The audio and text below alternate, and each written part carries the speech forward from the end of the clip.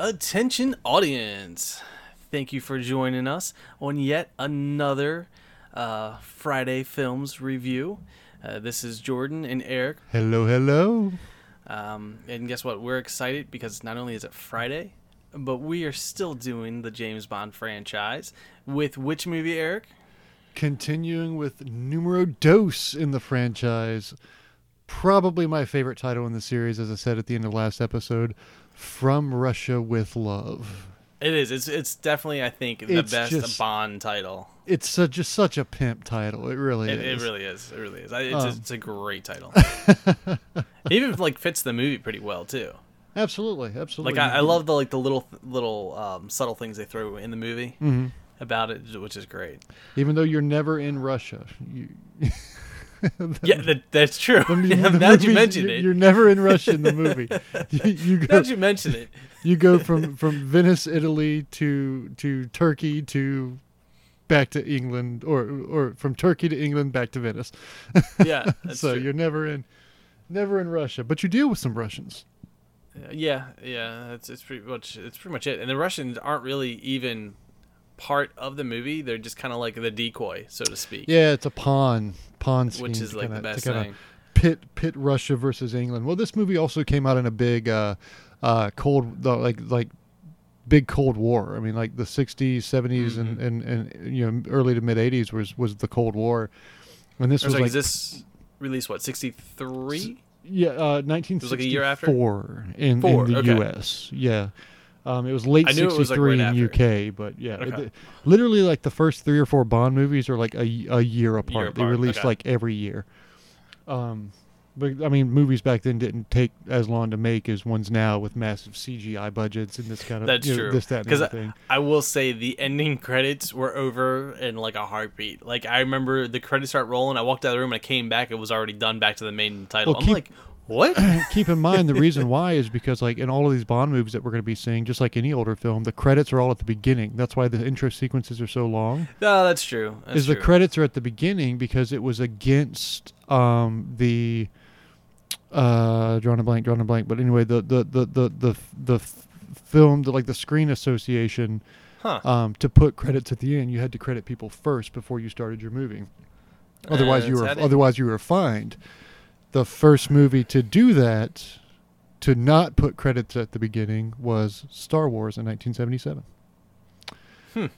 That's why they intro with the crawl and everything, and they took George Lucas thought putting credits at the beginning ruined the flow of his movie, so he'd rather pay the fine and put him at the end than put him at the beginning. And it started a trend. That's great. That's one of my fun facts today, along with many others from Russia with Love. But yeah, man, so From Russia with Love, the second in the Sean Connery Bond movies, still directed by Terrence Young. Movie came out May 24th, 1964. Again, a PG rating. And a little bit longer than Dr. No, with 1 hour and 55-minute runtime. So about 5 minutes longer than Dr. No. Yeah, it wasn't bad. I mean, a good 2 hour or under flick, I really appreciate. That's like prime movie time. Yeah. If it gets longer than that, unless it's like really, really sucking me in, like, I mean, I know Avengers Endgame was like 2 hours and 47 minutes, and it was worth every minute of it. Oh, yeah. That kept you in. Some movies that run like 2.5 hours, it's like, man, you could have cut like 45 minutes off this bad boy. Yeah, 2 hours is like the sweet spot. That's the prime. That's the sweet spot. Budget for this film actually doubled that of Dr. No. Dr. No, if you remember, was 1.1 million. This one was this one was 2 million. So literally doubled the budget. And I think you can, I don't know about you, but I think you can tell. Like, a lot of the stunts were a little bit more refined. A lot of things were bigger. There were a lot more big action set pieces than were in Dr. No. And the locations were... I was going to say location was the biggest thing. They were in multiple locations. Yeah. Rather than the whole movie taking place in Jamaica with Dr. No. So you can definitely see where the money was spent for this one. But yeah. Definitely worth it too. I mean, not only does it shows, but I think it was worth the extra money they put into the movie because it definitely made like you said, the quality of the movie a little bit better too. But I mean, with that said, do you just want to jump into it? Let's jump into it, my man. All right. It starts with Bond chasing some guy in a weird maze. Yeah. Or like the front yard of some mansion. Well, just to jump off this real quick, not to immediately interrupt. But I completely forgot, having it been so long since I've seen this movie, that this movie just straight up starts. Yes, like you get the Bond, you get the Bond gun scene, and then it just starts. Like you don't get the actual Bond intro right away for like the first 3 or 4 minutes. It just jumps into this little prequel thing basically, which I was kind of surprised with. I completely forgot about that. But anyway, yeah, we're in the maze. We're doing the maze hunt between Bond and some blonde guy. Yes, who we have no clue who he is, and they're kind of like sneaking around trying to catch each other. Bond tries to make a shot, and then this other guy gets the best of him, and just like that, like 2-3 minutes into the movie, Bond's dead. Credits done. All right. So forget the rest of the franchise. Now we get into the ranking. Was it better or worse than Dr. No, Jordan? I think it was better. That 2 minutes. 2 minutes. Oh my! It was an intense 2 minutes, though. Some of the intense, non-spoken dialogue I've ever seen. It's great. So, but then you find out like spotlights come on, the rest of the troops or whatever come out, and you realize this is like a training session. And then they go to Bond on the ground, and they pull off this horrible-looking, fake rubber Halloween mask. Yeah, it looked like when it was peeling off, it straight up looked like those plastic Halloween masks we wore when we were kids. Wonderful. And you realize it's not Bond. It was, staged. I tell you what, though, those guys should really talk to Ethan Hunt and IMF, because they've got some really good facial work on their mask technology a little bit. Maybe get some little better technology with this mask, because it would probably be a little bit more believable. But yeah, so this ended up being a training exercise for Spectre. Yes, which you don't really you're trying to figure out what's going on, because at first I thought Bond, it was like a training session with other Bond agents, well not Bond, but other agents with Bond, and Bond was training them. But I was like, nope, that's Bond died on that one, or the guy who played Bond died on that one. So. Then we go into and then that's like the first 2 or 3 minutes, and then we roll right into the intro sequence. Intro sequence. Go ahead. I was gonna say I loved this intro. I did too. I really enjoyed this one. Special effects go, I thought it was really clever. Again, because this is another one of those movies I think I might have seen 1 or 2 scenes on TV or something over the years. But again, this is one of the ones that I do not remember majority of the movie, so this was all kind of like a new experience for me. And just watching the intro with the way they did the names and then the colors and all on the dancers, it's best I could tell, it was as simple as them dancing in front of a projector. That's what it looked like to me. They just put it all up on a projector, threw it up, and they danced, and then the way that their bodies hit the light and all created the different effects. And I thought that was the coolest, smartest thing I've ever seen for, again, the older style of special effects, doing more physical special effects and not so much on the computer editing and all, which for the time made more sense. But I feel like it gives it a more natural effect in the movie. Yeah. And this is, I think in a lot of ways, this movie, and we'll get to them, but especially with the intro sequence, this movie really starts to flesh out and feel like the Bond movies we know and love. Dr. No was great, don't get me wrong, but there was a lot of things about Dr. No that was like, you can tell everyone's trying to kind of figure out how this character is going to be adapted to screen, how they need to do this and that, lower budget. They were, still trying to, flesh things out. And you can definitely see in this movie that not only are they more comfortable with the character and the world, but they're more comfortable with the vibe that they want to portray with Bond, which is why you have the belly dancers in the very beginning, not like color coded like they were in the original in Dr. No. Full belly dancers, the effects, it goes on for like a decent little time, but no, I really enjoyed the belly dancing intro, and I love that the only time you see the belly dancer do the belly thing was when Sean Connery's name was on her belly, and I'm like, all right, that's kind of I noticed that too. And I was way to go. But anyway, post intro. Go ahead. Well, I was gonna say then, like right after that, it pretty much goes to the chess scene, right? Yeah, it literally fades straight into the chess scene where you got two guys playing chess in Russia. And this there was a fact I didn't really include in my trivia, but this was based on like the moves and stuff they made was based on one of the Russian World Championship chess matches that took place in the same year. Okay. So like the moves they were making were the winning moves from the Russian national chess champion of that year, which I thought that was kind of fun.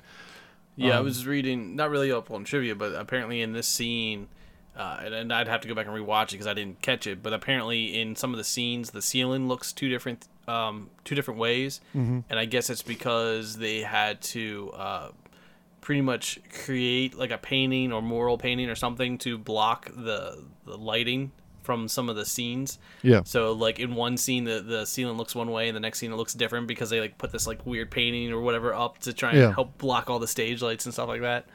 It was one of the things I was reading on IMDb a little bit ago. I'm like, oh, okay. I was like, I'll have to go back and rewatch that because I don't remember that. But yeah, apparently in like one scene it's like blue and the next scene there's arches or something. Mm-hmm. You got to get into you got to do what you got to do, right? Especially in the 60s. But you got these two people playing a chess game, and then one of them, gets the stealth spy note, gets a glass delivered to him, and there's what we know is the Spectre logo, but you don't know at the time. Mm-hmm. The little octopus thing. Exactly, sitting there, so he knows he has to go, check in. So he wins the chess match, goes on into this yacht area.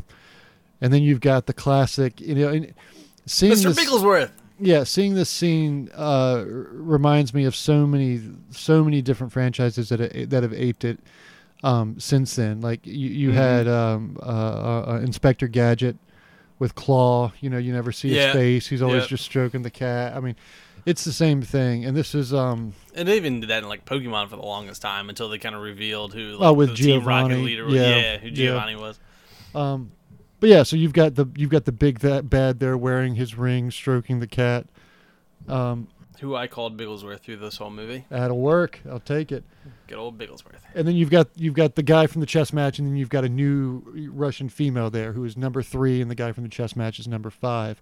That's how I'm going to refer to them as because I don't remember their names from the movie. So it's going to be number 3 and number 5. I know their numbers. Yeah, I just remember 3 ended up being like a general or something. Yeah, she was some big Russian KGB Russian person general, that left, defected, and went to work for Spectre.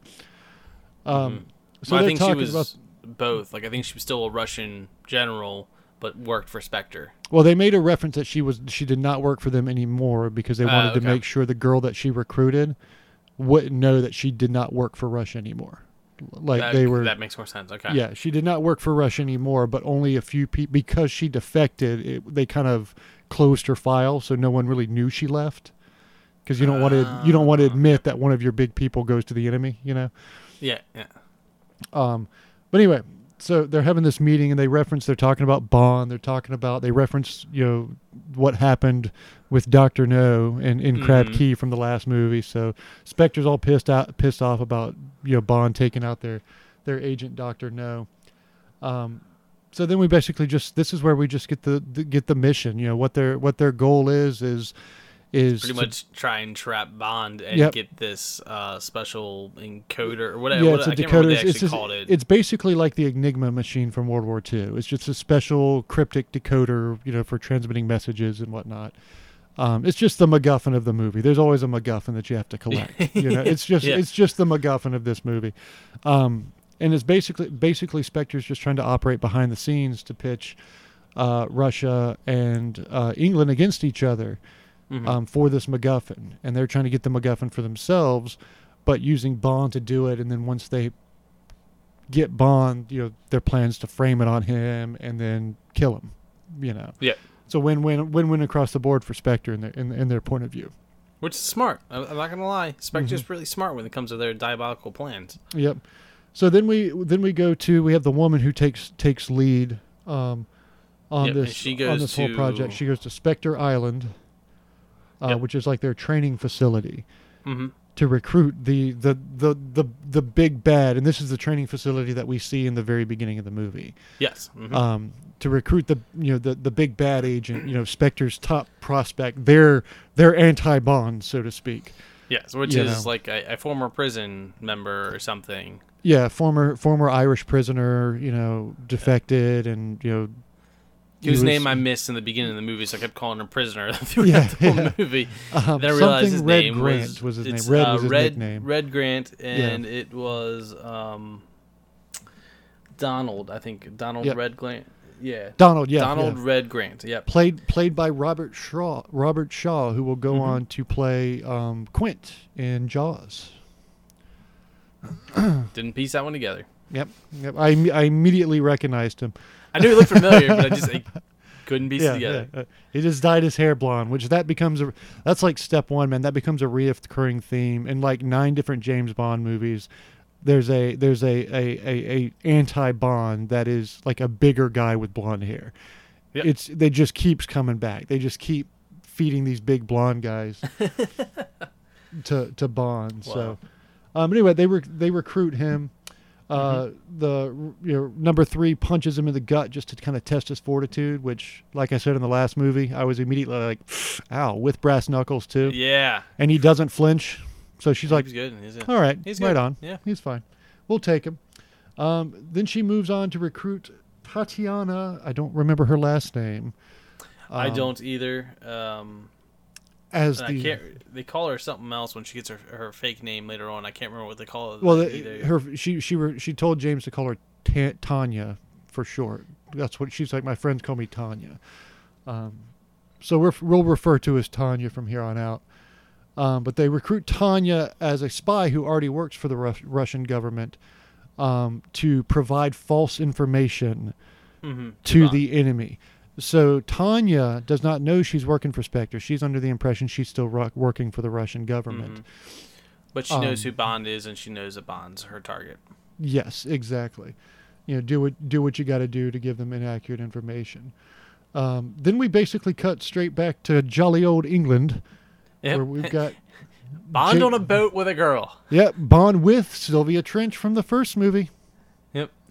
So Sylvia Trench makes a repeat.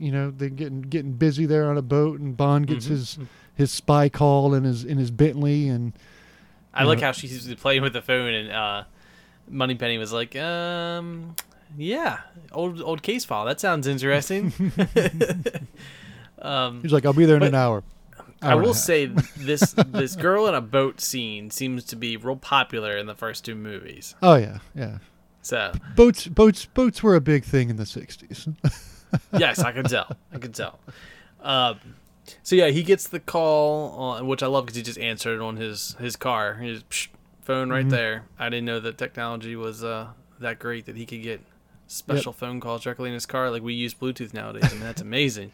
Well, this is where we get Bluetooth. Like you and I were talking about briefly before we started the recording. It's like this is where we start seeing the gadgets for the first time. Like this movie has a couple gadgets. Like we didn't even mention the watch that the Red Grant had in the training exercise that he garroted the fake Bond with. But basically, the mission is to recover Tanya, who has contacted the English government wanting to defect from Russia. Of course, on her side, she's just providing them with false information with this device. So Bond's mission is just to basically go there, find her, and go to because Istanbul. She specifically asked for Bond to do the mission. Exactly. Yep. And take her back to England with the device safely. And the best part is, like, when he's in the office and talking to M and all that, they all know. They're like, "It's a trap." Like, yeah, most definitely it's a trap. Let's do it anyway. Yeah, we're gonna spring it either way.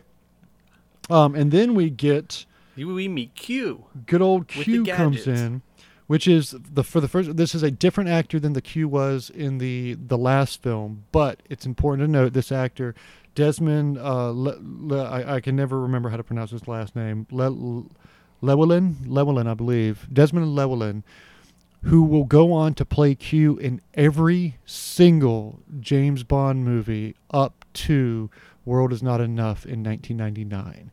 He appears in 17 James Bond movies. I knew I recognized him. I was like, I know I've seen him. I was like, maybe I'm just getting mixed up with someone else. I thought that was the same Q. I'm like, maybe, maybe not. Yeah, but I didn't. I honestly didn't look him in every movie. The only the first movie he did not appear in was the last Pierce Brosnan movie, Die Another Day, in 2002. Okay. He died. Well, I remember between from, Worlds Not Enough. Go ahead. I remembered him from one of the Pierce Brosnan movies, and that's why I was like, he reminds me of Q from the later movies. I was like, nah, it can't be him. Same guy, I didn't look it up because this is like the only 2-3 minutes you see Q in the whole movie, so I didn't even think about it. I'm like, he just looks really familiar. Oh yeah. So yeah, that's awesome. Yep, the exact same actor in 17 Bond movies.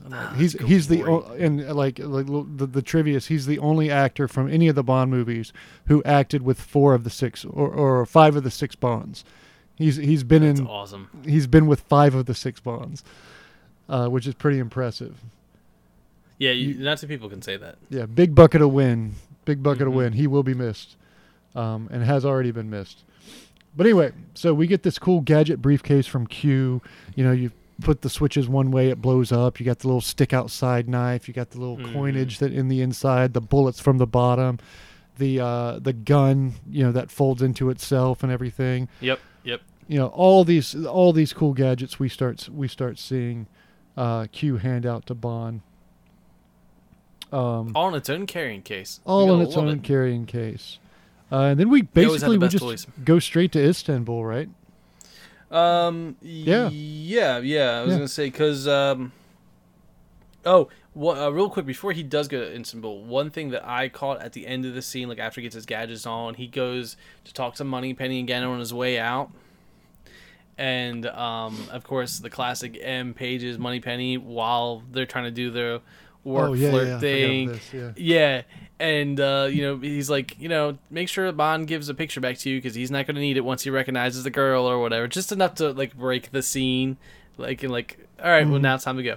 What I love is that Bond signs the picture the title of the movie. From Russia with Love. Yeah. But it's just, he does it backwards. So he's like, with love, and then he types on, from Russia. I was like, that is great. Yeah. So that was my little, oh, that's cool. I really enjoyed that as well.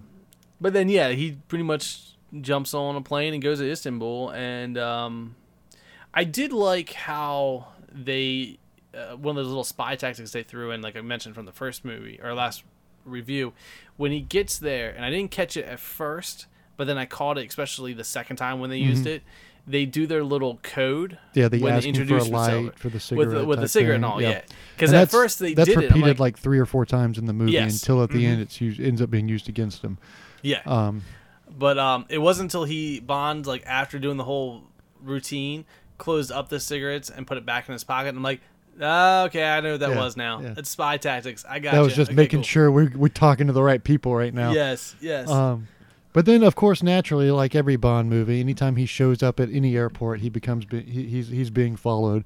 Yeah. But the driver doesn't seem it as a big deal. You know, it's the Russians. You know, they follow us, we follow them. It's kind of that. Yeah, it's like it's whatever every day. Yeah, you know, it's a typical Tuesday.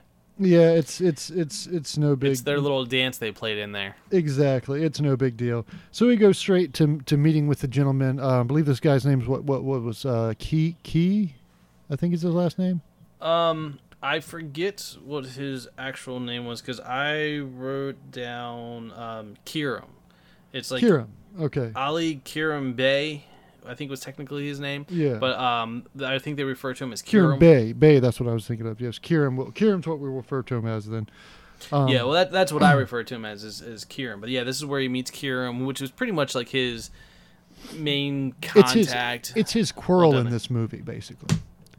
Yeah, I was thinking more Felix, but well, yeah, you're right. Actually, you're right. Yeah, it's his Felix in this movie. His buddy on the other side, basically. His middleman. Mm-hmm. You know, his guy in the trenches, so to speak. Who has apparently we find out has 1 million kids all over the country that just he just communicates with. Yeah, that's the best part. Is my whole business is run by family because blood's better than everything. Yeah. So that's my everyone, son. That's my son. That's my son. Yep. Everyone you see with Karen or who Karen calls to help him and Bond throughout the whole movie is a relative of his, which I thought was kind of funny. Yep. But we have that little meeting, and then Bond goes to his hotel, does the classic looking around the room and everything, just like he did in the last movie, except for this time, he finds that he's being surveilled. You know, he finds the little camera behind the painting. He finds that the telephone's been tapped, you know. And what does he do? He just calls for a different room. The only room that's available is the honeymoon suite. I'll take it, sure, you know. Yeah. The bridal suite. So just a little side note on that. Oh, okay. And then we literally cut back to Kiram in his office, and he's got his lady friend there. Yes. You know, trying to get all sexy time and whatnot. In between that, there's a quick scene that I wrote down just because I almost missed it at first. You see Grant doing something with the Russians that were following them from the airport in that car. He pretty much took that car and beat up one of the Russian drivers and threw him in the back of the car. Yeah. And kind of staged it in front of the place that they were staying at. Yeah, he's basically setting up things behind the scenes. Yeah, this is where he starts kind of playing the Russians. Playing the both sides against each other. England. Yeah. But not really, you know, pretty much staying behind the scenes, but kind of making it appear like it's somebody else. Yeah. So yeah, that was a little quick scene in there because I missed that at first, and I was like, "Wait a minute, what was he doing there?" And I'm like, I actually forgot about that scene. I'm glad you brought that one up. Mm-hmm. But then we cut to back with Kiram here, who's sitting there at his desk and everything, minding his own business, thinking over the plan or whatever. I don't even know. Yeah. Lady friend wants to make sexy time, and he's not having it at first, and he's like, "All right, let's make sexy time," and then, boom! Big explosion goes off right near Kieran's desk. Nearly interrupts. Like, these movies are all about interrupting sexy time. I have a big problem with that. They are, aren't they? Like, they're just sexy time's constantly being interrupted. It's ridiculous. Like, everyone needs to just mutual respect, whether you're in war or not. A tie on the door means a tie on the door. Respect the tie. Don't blow me up if there's a tie in my door. Wait till the tie's off the door. If only it worked like that. I know, right? That's the key to world peace, putting a tie on every door. Yeah, on every door, yeah. Now, what I like about this, though, is this is where you essentially see the Batcave, which I thought was kind of cool. Yeah, exactly, because Bond gets called to help investigate, and, they go in through the tunnels underneath the buildings. And, of course, Bond's making his little quirks here and there. Like, he's a little I forget exactly what he says, but he makes some comment because Kieran was talking about how he was spending time with the woman when things went like chaotic and the explosions went off, and I forget what Bond says, but Bond makes some type of little comment about that, trying to be funny and all that. His quips this movie were far more subtle than they were in the last one. Yes, which I think made them better. Which I think, because I don't remember all of them, but I remember the moments watching it going, I did the same thing, like, like a little chuckle to myself, like that one was funny. Yeah, but I don't remember the individual quips. Yeah. But anyway, Kiram takes him all the way under through the tunnels and everything to his little secret area that he's been spying underneath the Russian embassy. Yeah, I immediately thought down Periscope, too. Yeah. It's like, check this out. I got this from the Navy. Basically, he's got a periscope poking through the floor of the Russian embassy so he can spy. And like no one notices a giant periscope just coming up out of the floor. I immediately thought, like, when it showed the shot of the periscope, and you could see how like the carpet was kind of pushed up like over the camera, so like it was under the carpet looking around. I immediately thought about the monster from the garbage monster from Star Wars with the eyeball poking up. That's good too. That's the first thing that came to my mind. Maybe it just like popped up out of like a table and the plant's sitting on top of it and the plant's just spinning around or something. Yeah, absolutely. But anyway, they look at this periscope thing for a while, and they're identifying this person, that person. They're just these big wings between the Russian and some other people. But this is also where I think we are introduced to what they considered the Russian. I don't want to say he was an assassin, but he was some type of like really, really bad guy. Because Kieran refers to someone else they couldn't see, and then the first guy moves, and they see him in the background like, "Oh, this is a really, really bad guy." Like, keep an eye on him. Make sure you remember him because he's really, really bad. And then he makes an appearance later on too. He does. Like, he makes an appearance in the next scene and then dies in the scene after that. He doesn't last very long. No, that's true. I think the next scene just kind of dragged out a little bit longer than I was thinking. Yeah, the next scene did drag out a little while longer. I kind of liked it though. No, it was a good fit for the movie, especially with the way the story was going.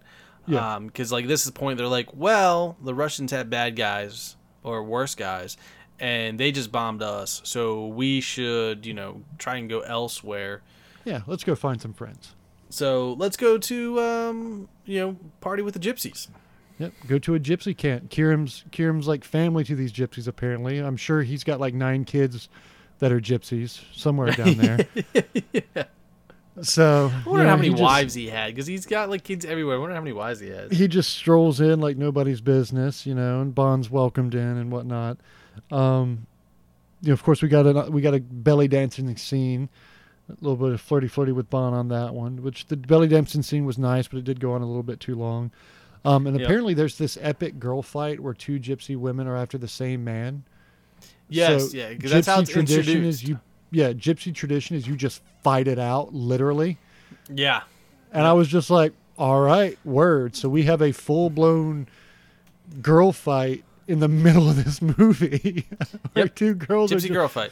2 gypsy girls are just fighting it out for the right to marry the guy that they both like. Until the Russians come and crash the party. That's right. Bad guys show up. We've got gunfight ensues. The camp starts burning. The gypsies pull out their guns, start fighting. Bond pulls out his gun, starts fighting. We honestly get more bullets fired in this one scene than we got in the entirety of the last movie. Yes. Yep. Like 3 times as many. Although I have to say the blood special effects did not get much better when Kieran got shot in the shoulder. No. But they do just more red paint. I will say, so far they're limiting the blood effects to once per movie. That's true. They at least make it so that you can't really tell in the other other times that people are getting shot and injured and all. Which is I think good. I think that's keeping that PG rating too.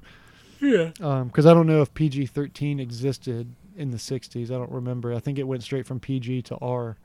I don't think there was any PG-13. Now this is also where you see Red aiming at Bond for a good bit until you see Red saving Bond. Yep, operating as a man behind the scenes, operating again. Mm-hmm.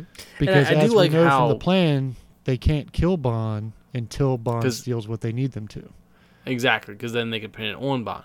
Yes. And I like how Red is used in this so far up into this movie just enough. A little bit here, a little bit there, just to keep you kind of knowing what the story is, but guessing at the same time, like, all right, you kind of going with the flow of it. Like, I think that was well done. They show him often enough to remind you that he is operating behind the scenes to progress this plot. Just because you don't see him on camera doesn't mean he's not working or not there. But anyway, fight ensues. Bond saves him. Bond is offered the 2 fighting gypsy girls as a thank you for helping the camp. So there's a little bit more to it. He's during this fight scene, he saves the main gypsy leader. Yeah. He saves his life, and so the gypsy leader's like, "Oh, thank you, for saving me. You're now one of my sons, or I consider you one of my sons." And then Bond's like, "All right, well, can you do me a favor and whatever's going on with the gypsy girls, can you not have them fight to their death?" Just figure it out. And so Kieran's like, "Oh yeah." He says, "You don't have the stomach to be a gypsy, but they're your problem now. So you have to decide which one." So he gets both of them. He's like, "Well, it might take a while to figure that out." They're yours now, so you figure it out. But anyway, of course, implied sexy time occurs. And then it pretty much jumps into now Bond and Kieran after all that. And they leave the gypsies and all. Because, I was trying to... Somewhere it just seemed like it jumps too much for me. But once the scene played out a little bit more, I figured out what they were doing. Because at first I had no clue. But you see the 2 of them going essentially after the Russian assassin guy. Yeah, because they retreated from the gypsy camp. So Bond and Kieran are basically chasing them down. And this is where Bond breaks out his secret sniper rifle that folds all up into the stock. Mm-hmm. And first he's going to take the shot, and then Kieran wants to take the shot as revenge for him being shot, basically. Yeah. And I think for other reasons too, because two more of Kieran's sons go and knock on the door to bait out the Russian guy. If I remember correctly, Kieran said he had previous dealings with this guy, and so that's one of the reasons why it was a little bit more personal. Yeah, a little bit more revenge for him. But yeah, so he gets the gun ready to go shoot, but Kieran ends up, taking the gun to do the shooting anyway. But I think there was another quirk or something that he says in this scene too, where like when he hits the special escape route, it's like on the billboard, and like the mouth of the girl opens up, and the guy is like climbing down the rope when Kieran shoots him. Yeah, and he's like, should have kept her mouth shut or something. That's like what it was. that. Yeah.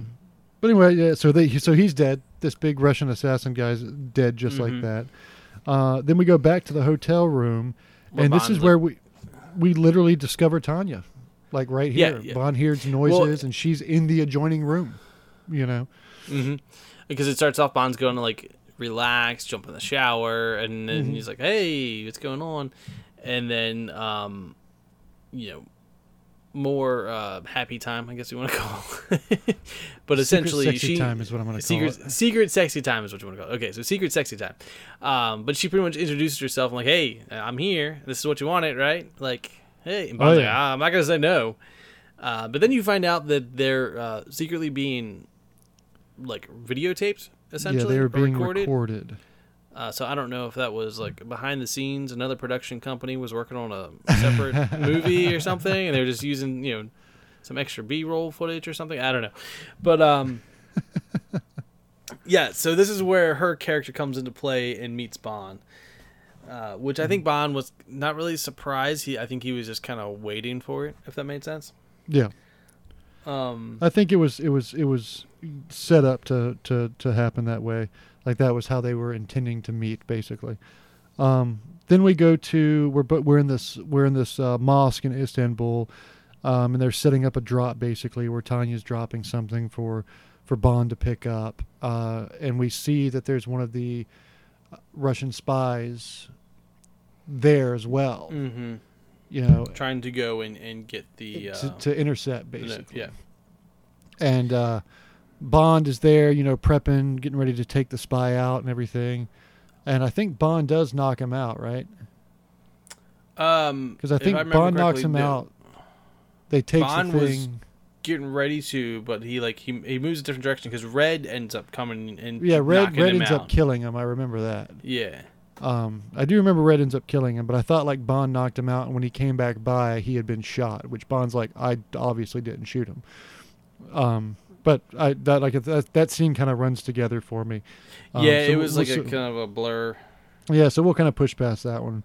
But anyway, basically, but essentially they get the blueprints, the ones of the consulate. Yeah, of how to break in and how to take the MacGuffin. And pretty much matches it with Kieran's blueprints of the place too. And Bond immediately sees through this as a setup because they're talking about plans and whatnot and when they're going in, and Bond's like, well, according to Tanya, we're going in on the 14th, but he's like, we're going in on the 13th. We're going to go in a day early, just so it's unexpected. Because if this is a setup trap, we're going in a day early to kind of catch him off guard type deal. They meet up. Bond and Tanya meet up on a ferry boat. Yeah, on the ferry boat because he wants to try and find out a little bit more about what's going on before getting into the concept. That way, he can kind of get an idea of like what this is, exactly what they're looking for, how to get it out, that kind of thing. And another one of those play on the things that Bond says and all. Like he's recording, and it does a nice scene transition to M and a couple of the other leaders and all around the table listening to the recording with Moneypenny. And you can tell like Bond's trying to keep it professional and all, but then like the Tanya is making all these little comments about like trying to get back into bed and this and that. And I know he makes some comment about I think she says is something about, was she the best he had, or is American Girls better? I forget what exactly she says. Yeah. But Bond says something like, well, there was this one time where M and I went, and like M immediately like hits the button and turns it off. Yeah. We've heard enough of that. Yeah. Move along. Nothing to see But here. I thought that was a really good scene transition between Bond doing the recording with Tanya on the ferry boat to M in the office and all that. Then hearing it the other side. It wasn't as like cut as they usually do in and also the older they didn't style, like need film to, editing. They didn't need to show like, because it was obvious like he wasn't transmitting it live. It was obviously transmitted later, but it was being cut back and forth like it was a live transmission, you know, which was pretty neat. But anyway, you know, so we get more information on it. Bond, you know, goes in on the 13th with him and Kieran, and he goes in under the guise of trying to get a passport or a visa or something like that from the USSR consulate. Bomb goes off exactly at 3 p.m., courtesy of Kieran, causes chaos and everything. Bond goes in, you know, grabs the MacGuffin.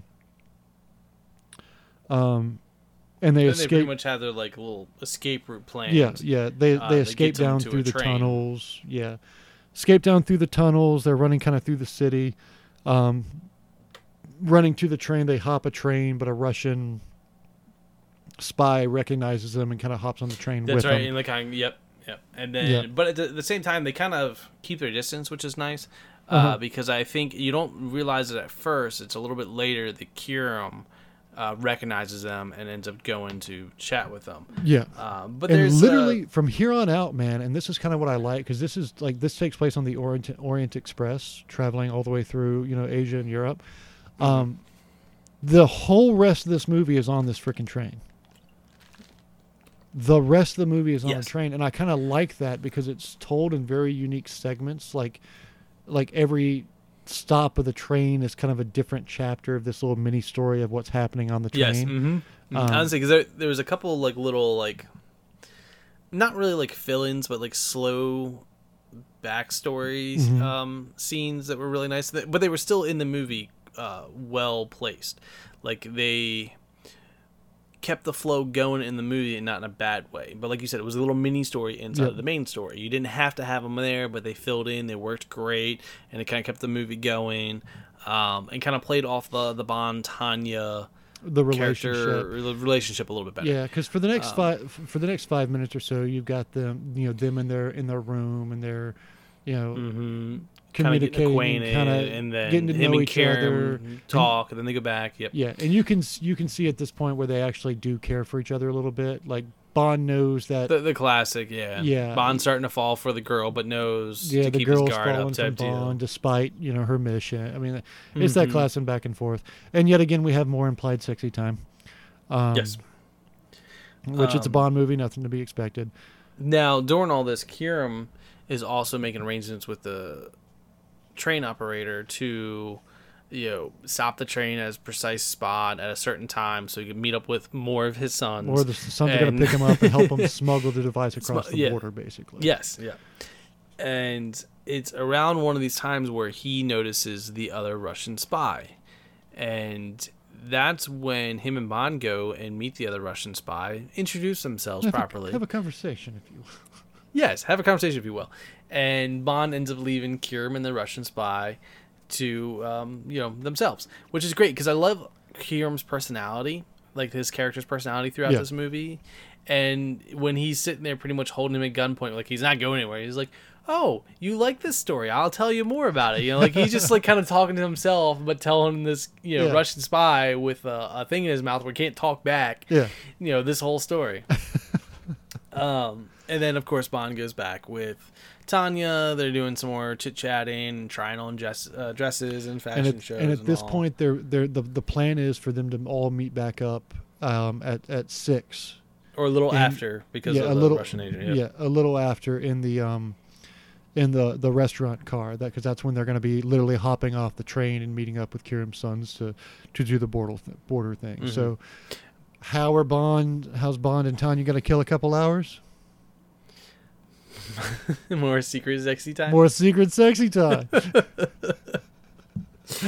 Now, during secret sexy time, elsewhere, we see Red in the background, yes. keeping a close eye on Red is Kira. on the train. Yep. Needless to say, 6 o'clock rolls around, tea time in the food cart, because we got reservations. Don't forget about that.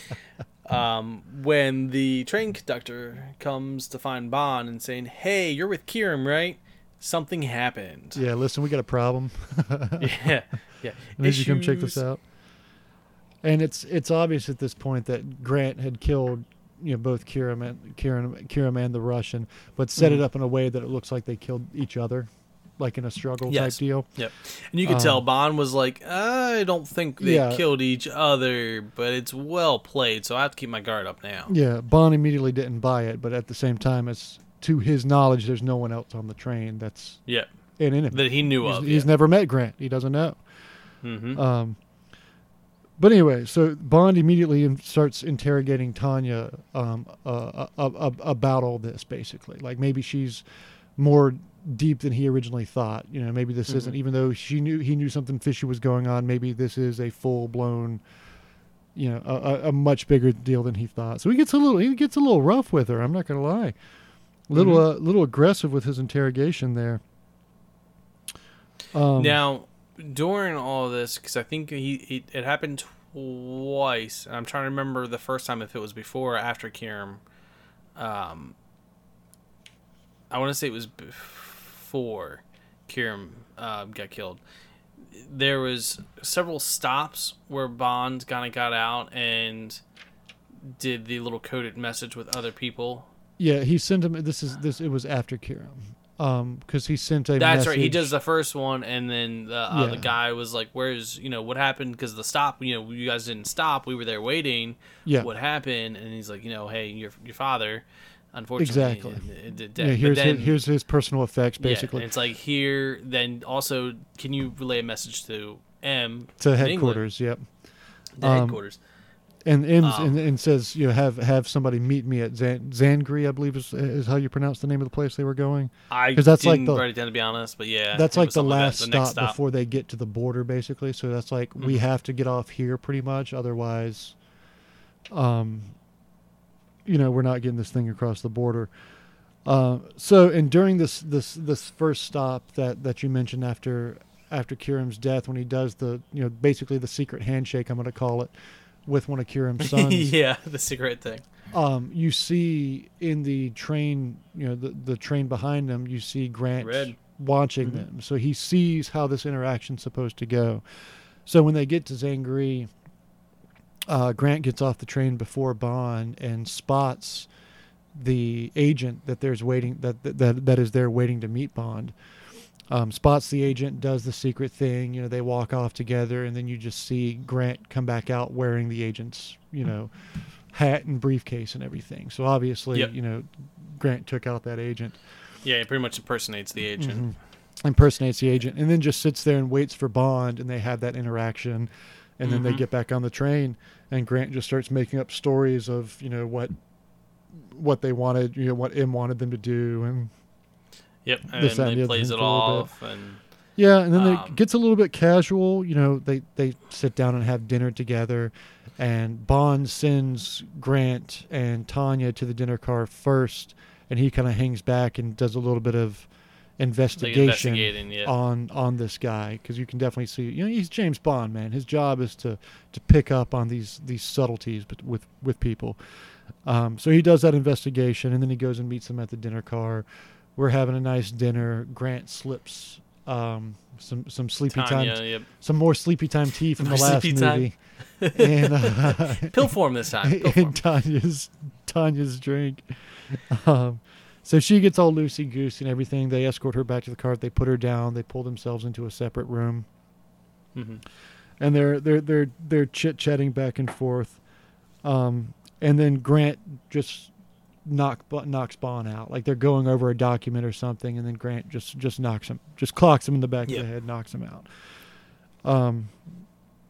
Bond, comes to, obviously realizes that this is Spectre all behind it, because Grant's monologuing and talking about the Grand Master Plan, and revealing all the classic bad guy trope, revealing all of his cards. Which I don't know if you realize this, because I was reading it and I didn't even think about it until I read it. This is the first dialogue that he has in the whole movie. Oh, like he doesn't speak at all until he's impersonating the agent. Yeah. Yeah. It's like an hour the and entire a half movie, into the all movie. up to now. This is like his first dialogue. Yeah, we're in like literally like the last 15, 20 minutes of this movie right now. He's only spoken in the last 10. But anyway, so Bond comes to, we got this big monologue about revealing, we're pitting the Russians and in England against each other. The whole it's all for you, Mr. plan. Bond. And once we get this, you'll be the one to blame. Yeah, your you're legacy's expendable ruined. now, pretty much. Yeah, this, that, and the other thing. Now, so Bond, go ahead. Well, I was gonna say, this is when it kind of becomes a fight scene between the two, because I think Bond tries to. It doesn't become a fight scene yet until Bond tricks him into opening the briefcase. Yeah, because Bond asks for the cigarettes, and he's like, "Nope, not giving any. I'm a little bit more clever than that." And then he's like, "Well, what about coins?" He's like, "It's in that briefcase above you. You can have them." And then he kind of pulls them out, and it's like, "Oh, is there more in the other briefcase?" He's like, "Well, it should be standard issued, so why not? Let's take a look." Yeah. And that's when he does the tear gassing in the face, and then becomes the big fight scene, which, might I add, I found way better than the fight scenes in the last movie. I really enjoyed this fight scene. It was a good fight scene. Yeah, I could tell that's where they spent that extra $1 million, was just on that fight scene. Well, and it felt like how people actually fight. Like it felt like yes, both of these guys have training, but if you have training, if both two people have training, it doesn't mean they both fight like Bruce Lee. They actually fight like people. And some of the training is to improvise in different scenes, using other things. Like, it's not just special martial arts skills. Yeah. But so it was actually a really good fight scene, and I actually enjoyed it this time. It was good. So I'll touch on that a little bit. Give a little bit of trivia on that fight scene. The brutal fight in the train compartment between James Bond and Donald Red Grant only lasted a few minutes on screen, but took 3 weeks to film. Most of the filming was performed by the actual actors. Very little of it was done with stunt doubles. So that was Robert Shaw and Sean Connery for the majority of that scene, literally fighting each other. That's pretty cool. I didn't realize it took that long. I mean, I know a lot of times in filming, they film a lot more than what's actually seen. Like, you see 10 minutes in a show, they spent like 2 or 3 days on. But 3 weeks just on that set scene is that's impressive. 3 weeks on that one scene. Now, once the scene comes to an end, I mean, this is pretty much where the train is starting to slow down because there's someone in the tracks. Well, first off, the way that fight scene ends is Bond gets the upper hand, and the garrote wire comes back out I should have said that. And Bond's about to be knocked out with the garrote, just like he was in the fake Bond was in the beginning of the movie. And then Bond pops out the secret knife from the briefcase and stabs he uses Grant. the gadgets. Yep. Pulls a secret knife out of the briefcase and then ends up choking him with the own watch, because once he gets him in the arm, which is the arm he was wearing the watch in, he was able to kind of reverse it on him. And fun fact, even though I don't think it's actually used again in another Bond movie, it's assumed that Bond kept that watch from the Russian because you see it in several other movies. Like, it'll be in like Bond will open like the drawer of his desk or something, and that watch will be there. So it's assumed that Bond kept that's cool the garrote watch. So that's something that kind of falls through a couple of the movies in the future. That's pretty neat. Even though it's never specifically stated that it's kept. But anyway, so the train starts slowing down. There's a beautiful flower truck in the middle of the road. It just happened to be broke down right there. What a coincidence. And this is where Bond's like, okay, this must have been his stop. This is where we need to get off. And, of course, he's trying to get the drugged Tanya up and out of the train, which I love it because she's so tired when she's laying down sleeping. But once she's up standing, she's completely fine until she's like, oh, I want to go back to night time. That adrenaline kicks in for 30 seconds at a time.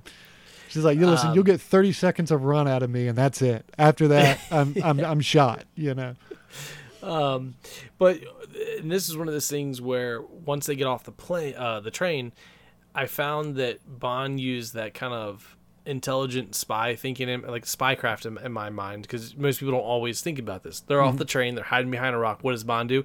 He kind of hops back on the train and hangs until the train gets past the truck, and then hops back off. Yep. So that the bad guy doesn't know. Yep. And then sneaks around to kind of like catch the guy off guard.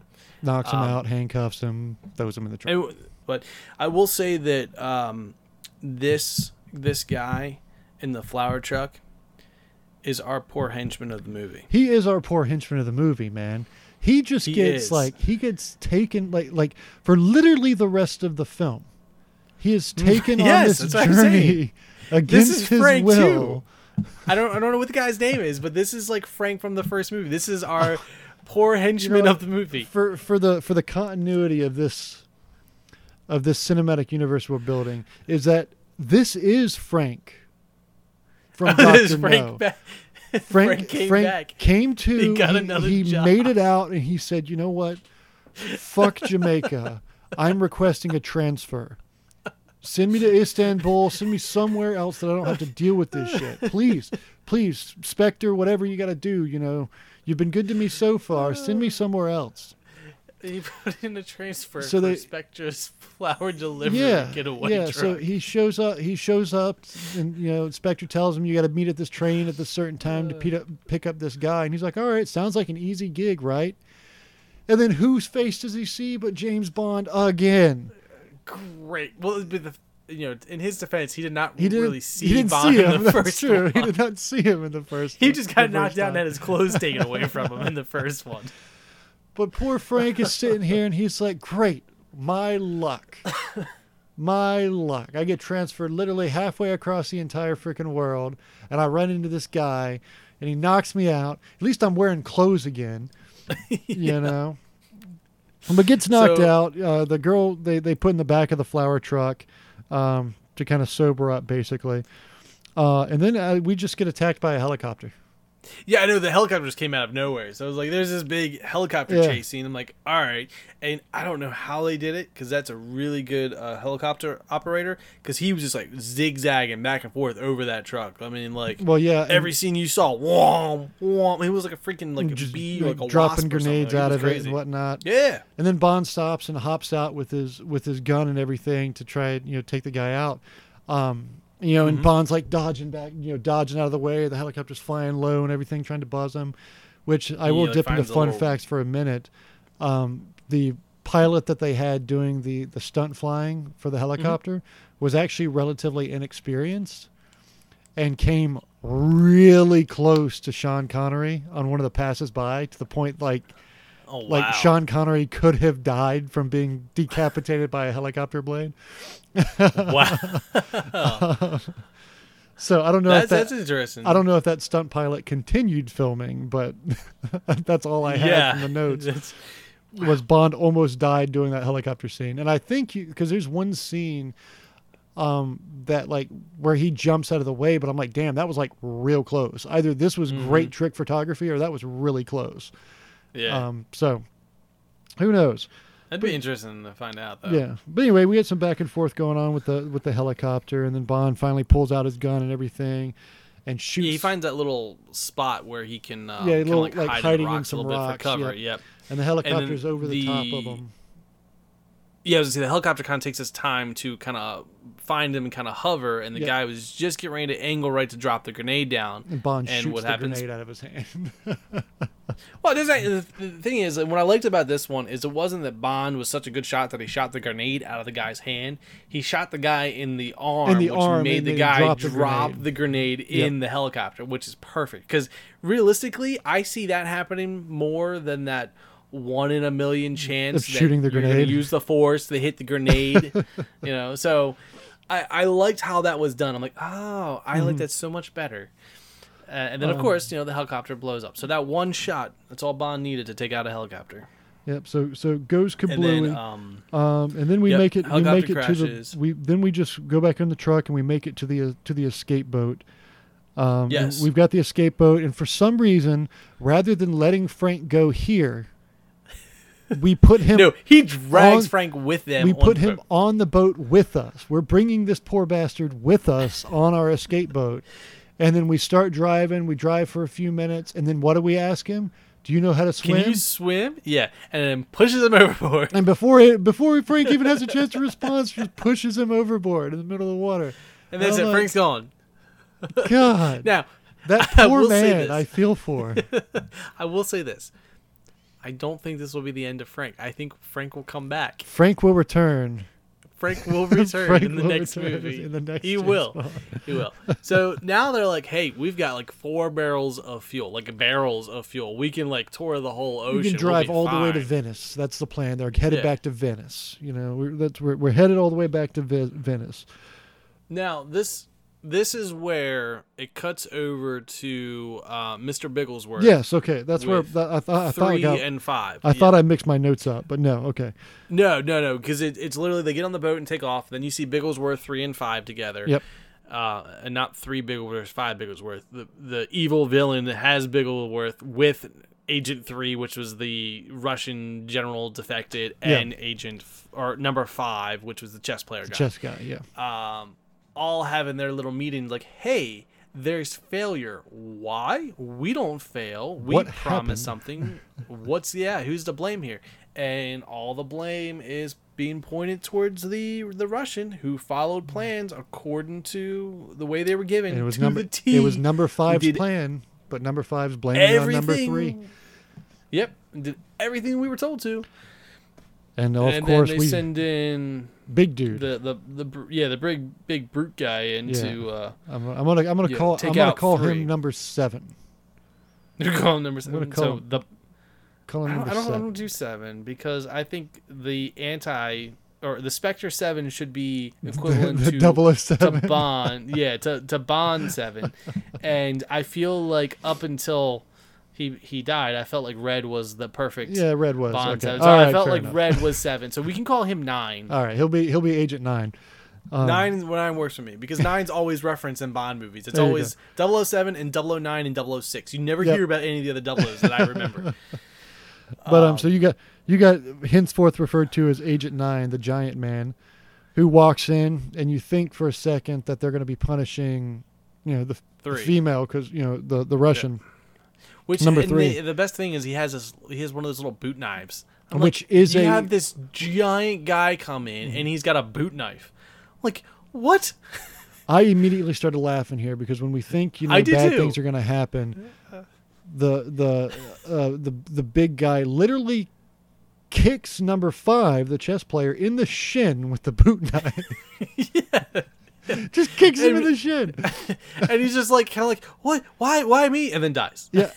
It's and a I look at poison Bigglesworth's like 12 seconds. We need to make that poison a little bit more effective. Yeah. Yeah. Like, he just died instantly. He barely had a time to give you a confused expression before he died. How can you make that any more quicker? Which, side note, the boot knives that were used in this movie, that is a real weapon used by the KGB during the same time frame, which is the Russian intelligence organization.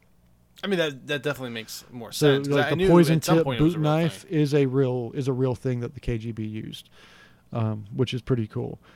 So anyway, number 5's dead.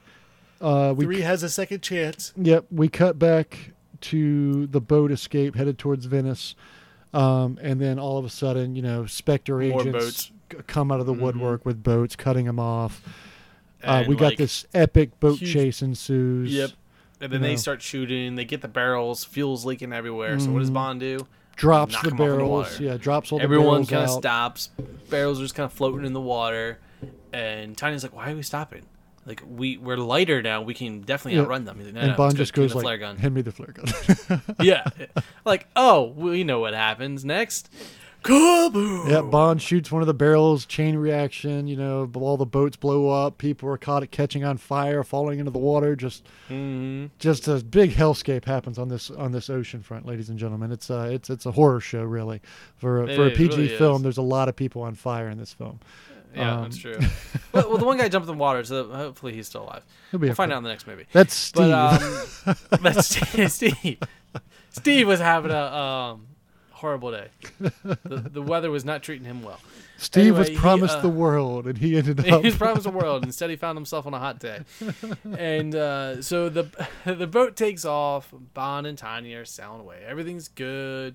Then we cut to them in the hotel room, and I think they're in Venice. They're back in Venice. Are they in Venice? Yeah, they're in Venice now. You get there, they have the hotel room. They're getting ready to get their stuff together and head out. And Bond's got a call, and he's like, "Oh no, everything's good. It shall be like routine, that kind of stuff." Mm-hmm. Meanwhile, you have the maid who comes in to help clean up the room a little bit.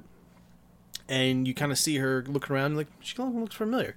She goes to grab the thing and puts it back down because Bond gets another call. Mm-hmm. And as they're going, Tanya pops her head around and realizes that this is number 3, the general defective. And she's like, "No, be quiet. Shh."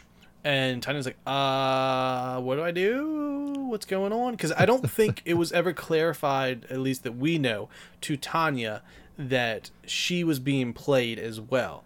She thought that she was working for the orders Russian government Russian government, and that was one of the things that was revealed when Red was talking to Bond, was saying, no, the general is Spectre, but she is not. Yeah, but it was never pretty revealed much fooling her. Yeah, it was never revealed on camera that she was filled in on this situation. Exactly, because she was still passed out from the drugs at that point in time. So you kind of see her contemplating what to do. Like, does she listen to follow her orders or not? Which I think was kind of clever, because it makes you feel like Bond never told her. Which you could see sense. It seemed like she was struggling with what to do.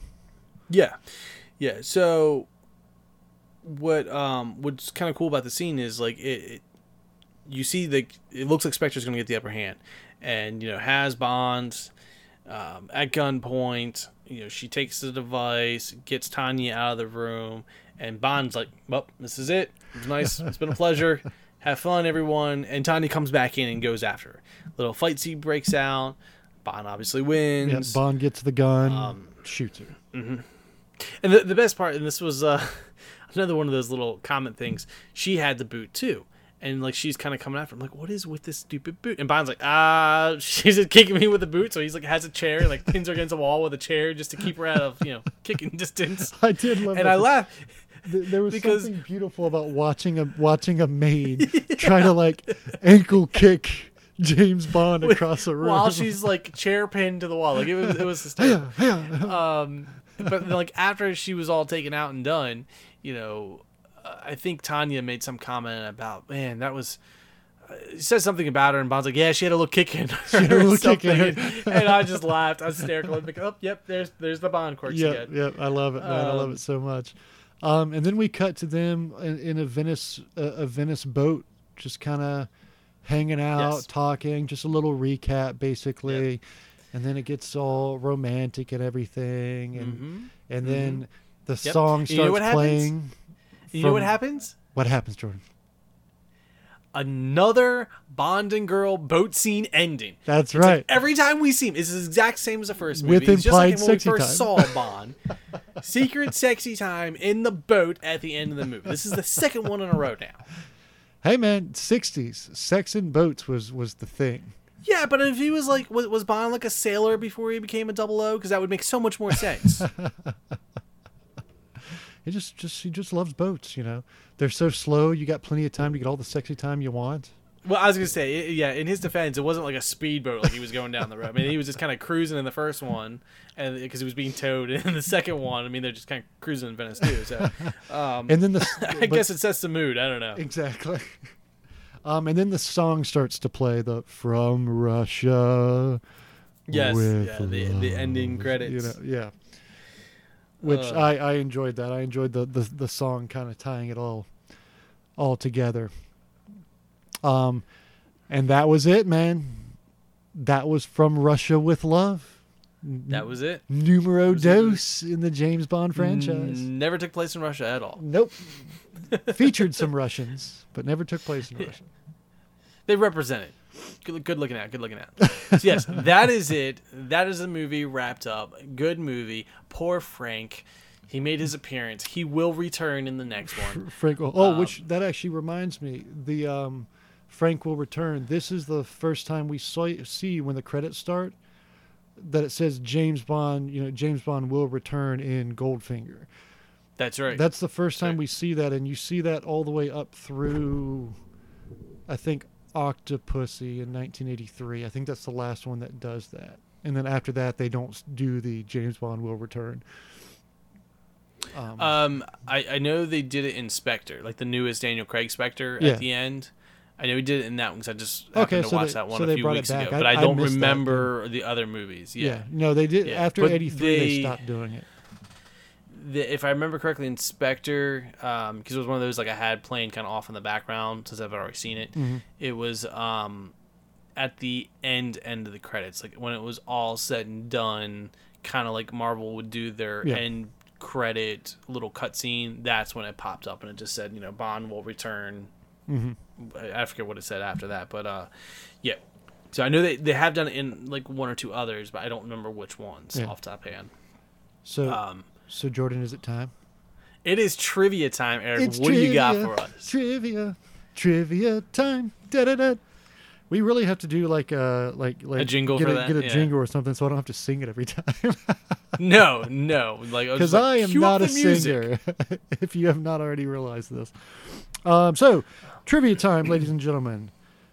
First little piece of trivia: Sir Sean Connery refers to this as his favorite of all of the Bond movies that he filmed. This was the one that he enjoyed the most. Was From Russia with Love. Now, as far as like a full-on movie, or like just during filming, like did it say? Just his favorite Bond movie that he did was this one. Also, to go with that same theme, both Timothy Dalton and Daniel Craig referred to this as their favorite Bond movie of all time. So, that's cool. So two other Bonds list this one as their favorite Bond movie.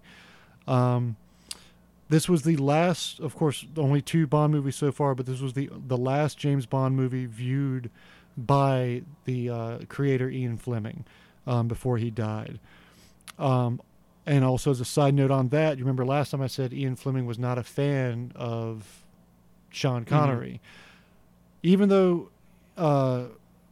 Ian Fleming had his reservations about the choice of Sean Connery, after seeing his performance in this movie, Fleming was completely won over by the actor. And in fact, as a result, Fleming modified Scottish ancestry into Bond's character into the future novels that he did. That's kind of cool. Yeah. So he added Scottish ancestry being part of Bond's canon because he liked Sean Connery's performance in From Russia with Love so much, whereas in the first movie he didn't.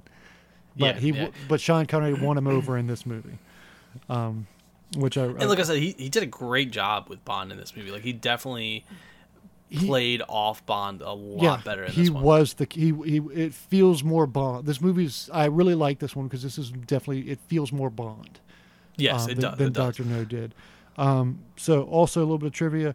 Hoping for an end to the Cold War, the producers Albert Broccoli and Harry Saltzman did not want James Bond's main enemy to be Russian.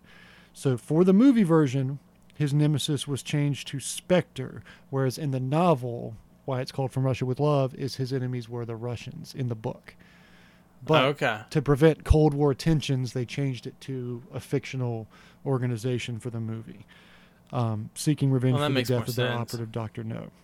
Well, plus it kind of fits the story as far as a sequel. Like it's a separate Bond movie, but in a way it was also a sequel to the first one. Yeah, it made sense. It was great. Like it works well either way. Oh yeah, I definitely agree with you on that one. This movie also marks the last appearance of Sylvia Trench, his girlfriend in the beginning of the movie. Mm-hmm. The original plan for Sylvia was for her to appear in each movie as Bond's regular girlfriend who is continually frustrated that Bond's called away on his next assignment. Obviously, that idea was scrapped because she doesn't appear in any of the future movies. Mm-hmm. Let's see here. The collapsing rifle given to Bond is not a gimmick, but it's actually an Armalite R7 survival rifle, which is a real weapon that can be disassembled into its stock. Mm-hmm. It is. I've seen. I think Henry makes one. Yep. As of 2015, it is still in production by the Henry Repeating Firearms Company. And it's one a few years ago. And one of the few firearms that will float when dropped into water. Mm-hmm. Yep. I've seen them. They're actually kind of neat. I think they were meant for not just survival, but like I was told somewhere that they used them for like pilots and stuff. Like if a pilot went down, they could keep it on their back because it was small, but they could use it not necessarily to defend themselves, but use it for like small like squirrels and stuff like that. Because I think it was only like a 22 caliber. Yeah, in the movie it's listed as a 25, but it's really just a 22. Yeah. But it was one of those things that they could use for survival, just to kind of, because it's not much that they can hold, but it's something. Yeah. But they are kind of neat. I remember looking into them a few years back. But yeah, not much trivia for that one. I mean, there's a few other things I saw, but those were kind of the most interesting ones, or the most pertinent ones to the Bond universe. Mm-hmm. So that's it. That's all I got for trivia time. All right. So that means we are done, wrapped up with From Russia with Love. Yes. We will see Frank again. Frank will return. That being said, we now have our ranking system.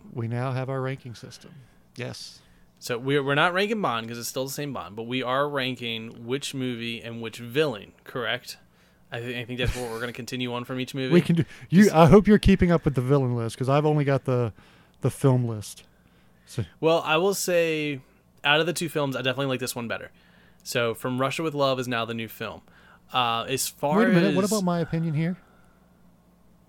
I was going to ask you since I was going to give you my opinion of the villain, but no, I'm sorry. You go first, then we'll talk villain. Your opinion on the movie. Go right ahead. Go ahead. As I said in the beginning, From Russia with Love, I absolutely love this movie.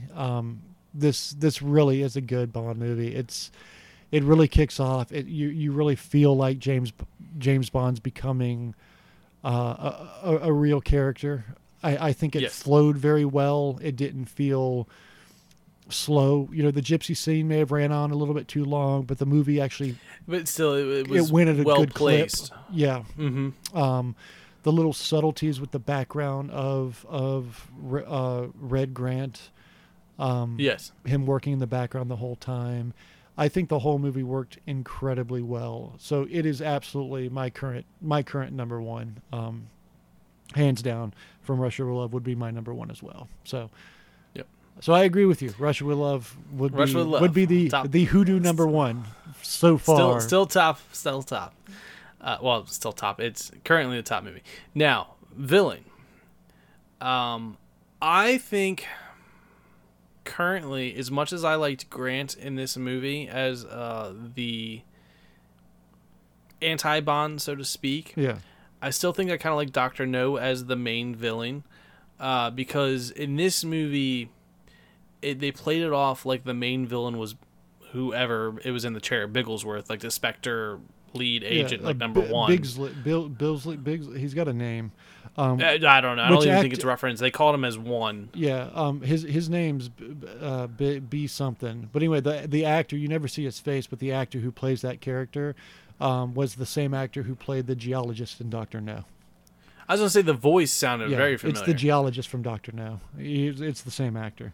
Completely different character, but it's just the same actor was playing that, since you never actually saw his face. Yeah.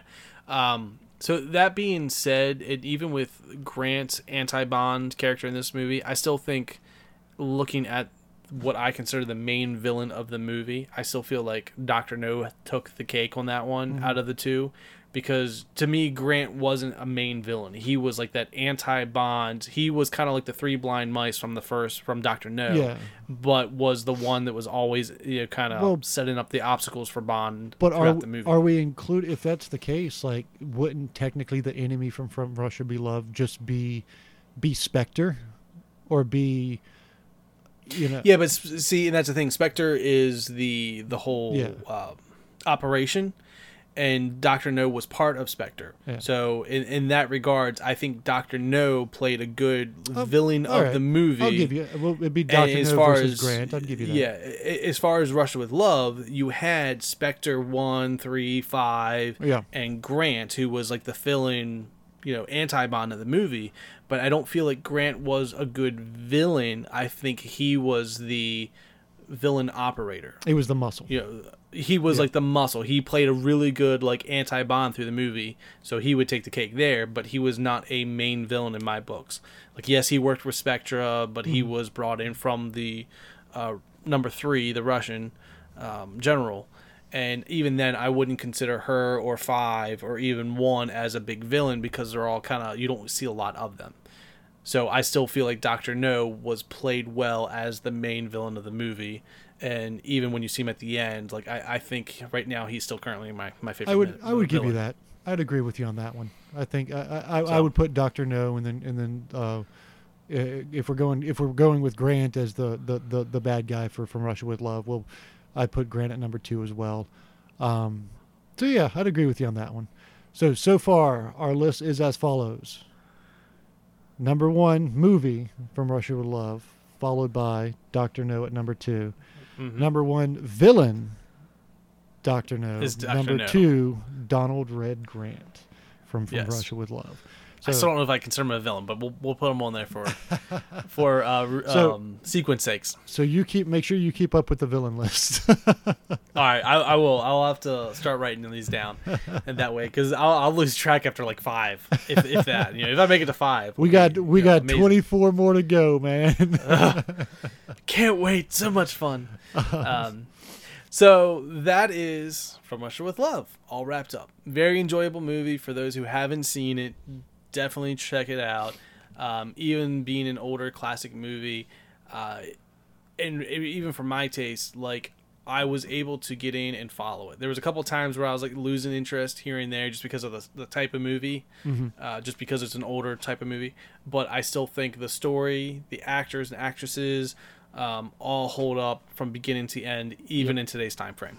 So definitely worth giving it a try and looking through it and watching it. That being said, our next movie is Goldfinger, right? Goldfinger, yep, number 3. Yet another Sean Connery movie. So those who want to keep up, we're going to be rolling this in week after week until the very end, till number 25 comes out. So Goldfinger's next. If you guys want to watch it with us and listen to our review and send us your comments and stuff. With that, Eric, do you want to do your normal routine? Absolutely. Ladies and gentlemen, if you liked what you listened to in this episode of Friday Films Bond Spectacular, I'm going to change the title of that. That's going to be great episode, I'm pretty sure. But if you liked what you listened to in this episode, hit us up, man. We're on Twitter, Instagram, Facebook at Hoodoo Presents. It's the best way to get a hold of us, best way to share your Bond list with us. What are your favorite Bond movies, Bond villains, your favorite Bond in general? Which Bond did you grow up with? Share all of this with us at Hoodoo Presents. We like to interact with you guys as much as possible. You know what? I was just thinking. That's all I got, Jordan. We've got to, by the time this ends and we get to 25, we've got to find a way to do a voting system, so that everybody like puts in their votes, and then we can see who trumps all. That'd be kind of cool. It'd be kind of neat. We could do we could put up a Twitter, something. It'd be kind of neat. That way, just to see which Bond, which movie gets like the higher rankings out of all of them. That'd be kind of cool. But no, that's all I got. Yeah, absolutely. And I guess again, everyone, thank you for listening. This is Jordan and Eric again from Hoodoo, and till next time, let the credits roll.